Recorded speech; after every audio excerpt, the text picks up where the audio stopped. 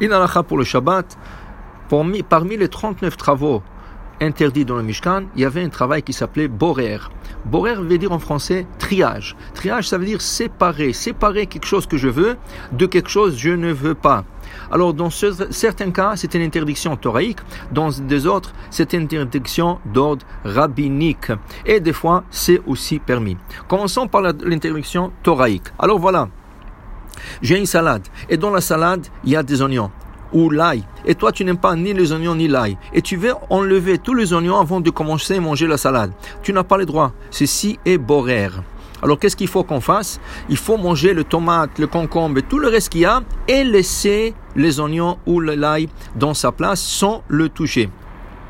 Ça veut dire tu peux le bouger dans l'assiette, mais tu n'as pas le droit de le séparer. Maintenant, s'il y a quelqu'un à côté qui veut les oignons, quand je sépare les oignons et je lui donne directement, si c'est pas borer, ça serait permis de le faire.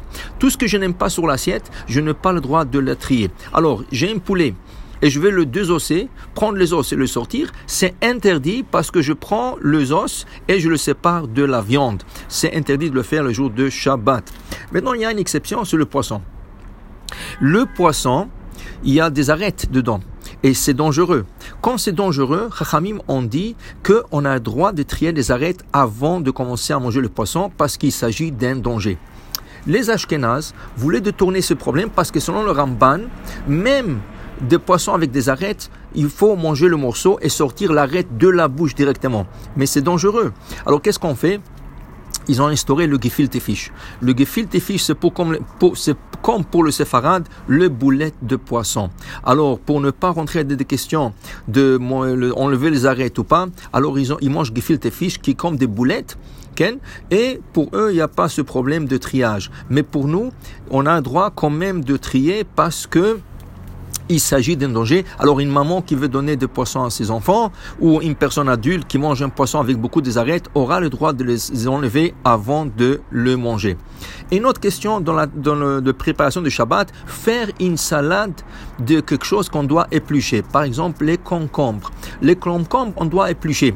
Mais les épluchures de concombre, on doit les jeter. Ça s'appelle psolet. Psolet mitoch ochel.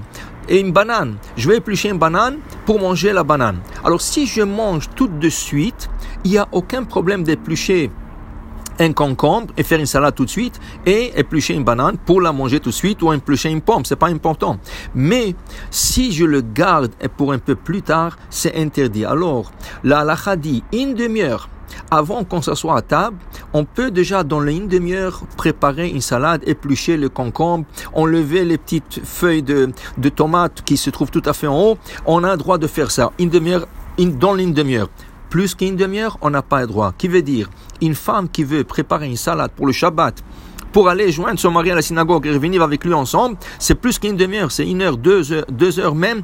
Elle n'a pas le droit de le faire, c'est borer. Je n'ai pas le droit d'éplucher des œufs, de la dafina, si je ne veux pas les manger tout de suite. De toute manière, les épluchures, la coquille des œufs sont mouktsé, comme on a parlé déjà dans une cour. Alors il faut les éplucher directement dans la poubelle. Il ne faut pas le laisser sur le comptoir. Il faut prendre l'œuf à côté de la poubelle, l'éplucher et jeter les épluchures directement dans la poubelle parce qu'après on ne peut pas toucher les épluchures des œufs.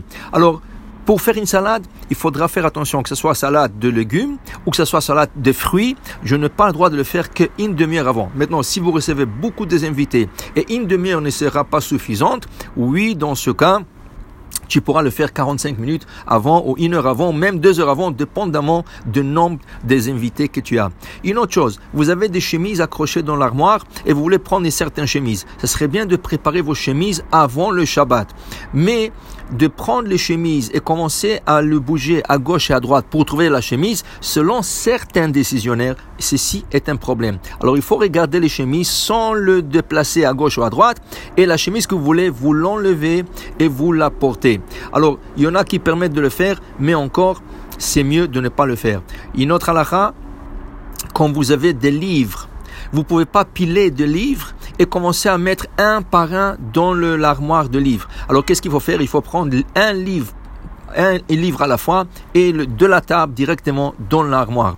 Le Rav Moshe Feinstein a permis les livres parce qu'il a dit c'est pas du triage, car chaque livre il a un nom qui est écrit là-dessus et on veut lire, on a lu déjà tout le livre, on aime tout le livre, alors il n'y a pas quelque chose qui est considéré comme déchet. Dans ce cas, ça serait permis, mais c'est beaucoup mieux de prendre un livre par autre. Alors, selon les décisionnaires qui l'interdisent, ils disent quand tu rentres à la synagogue et tu prends le sidour, parce que tu vas prier tout de suite, et tu prends le chumash, mais le chumash, ça serait 1 heure plus tard, ou 1h30 plus tard. Dans ce cas, quand tu t'assois et tu as pris le chumash, lis un verset, Vaidaber Adonai Moshe Lemor, ou n'importe le quoi, et tu fermes le chumash et tu le gardes, de telle manière, tu l'as pas trié de l'armoire pour l'utiliser plus tard, tu l'as trié, tu l'as pris parmi les autres livres pour le lire tout de suite. Il y a beaucoup d'autres halachot, mais on a beaucoup d'autres temps à parler de ça. Pour le moment, je vous souhaite Shabbat Shalom, on verra.